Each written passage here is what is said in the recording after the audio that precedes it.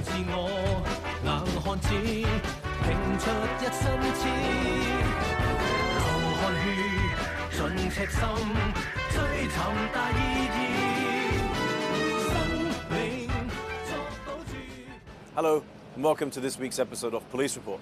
On today's show, we're going to take a look at how the force polices and maintains a presence on some of the populated and often very remote islands scattered across Hong Kong. Let's take a look at the clip.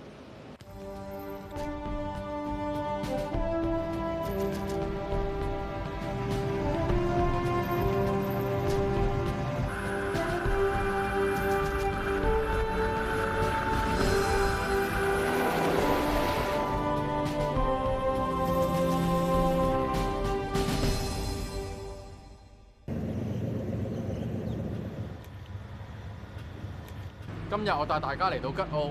吉澳係位於香港北面比較一個偏遠嘅地方，同中國嘅鹽田只係得一海之隔。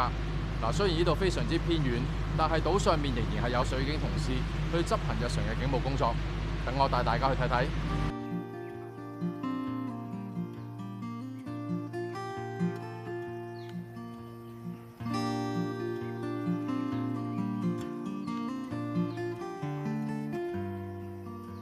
Justin， 我知道你嘅工作上面好多時候都會嚟到吉澳㗎，可唔可以同我哋講下吉澳有啲咩特色呢？好啊，吉澳係一個小島，大概有12個維多利亞公園咁大，常住居民唔多嘅，50至70人左右，多數一啲長者。如有星期六日或者公眾假期嘅時候咧，會有啲遊客上嚟呢度玩嘅。吉澳雖然人口唔多，罪案唔多，但我哋水警亦都會派警員上嚟呢度進行日常嘅警務工作。 除此之外咧，如果啲村民如有緊急需要咧，我哋都會予以幫助嘅。喺我哋水警不分區入邊，我哋會有3個偏遠小島長期派員駐守嘅，分別係東平洲、吉澳同埋塔門。而我哋會有1位警長級嘅警務人員負責管理呢3個小島上面嘅日常警務工作嘅。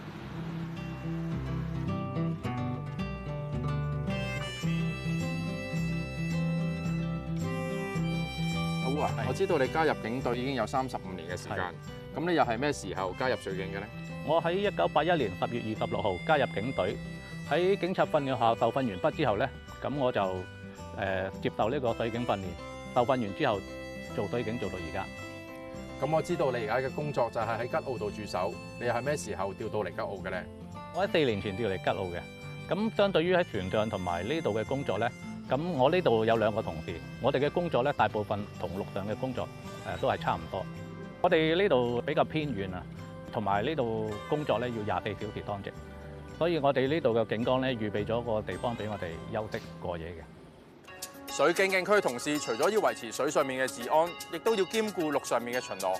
我講緊嘅就係水警警區其實係有一個陸上嘅分區。 佢就係長洲分區。長洲分區其實係包括咗長洲、南丫島同埋坪洲。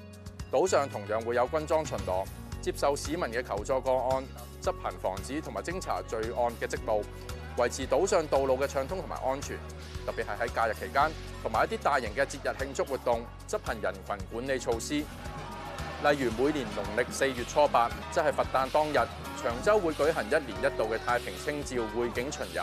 晚上亦都會有傳統嘅搶包山比賽活動，所以島上會有大量嘅遊客。水警總區人員除咗要協調各個政府部門工作，同埋協助主辦單位順利完成活動之外，最重要嘅係確保參與活動嘅市民嘅安全。所以佢哋會提早喺島上面各個人流比較密集嘅地方作出部署，例如設置一個指揮及控制中心，喺當日負責調配人手。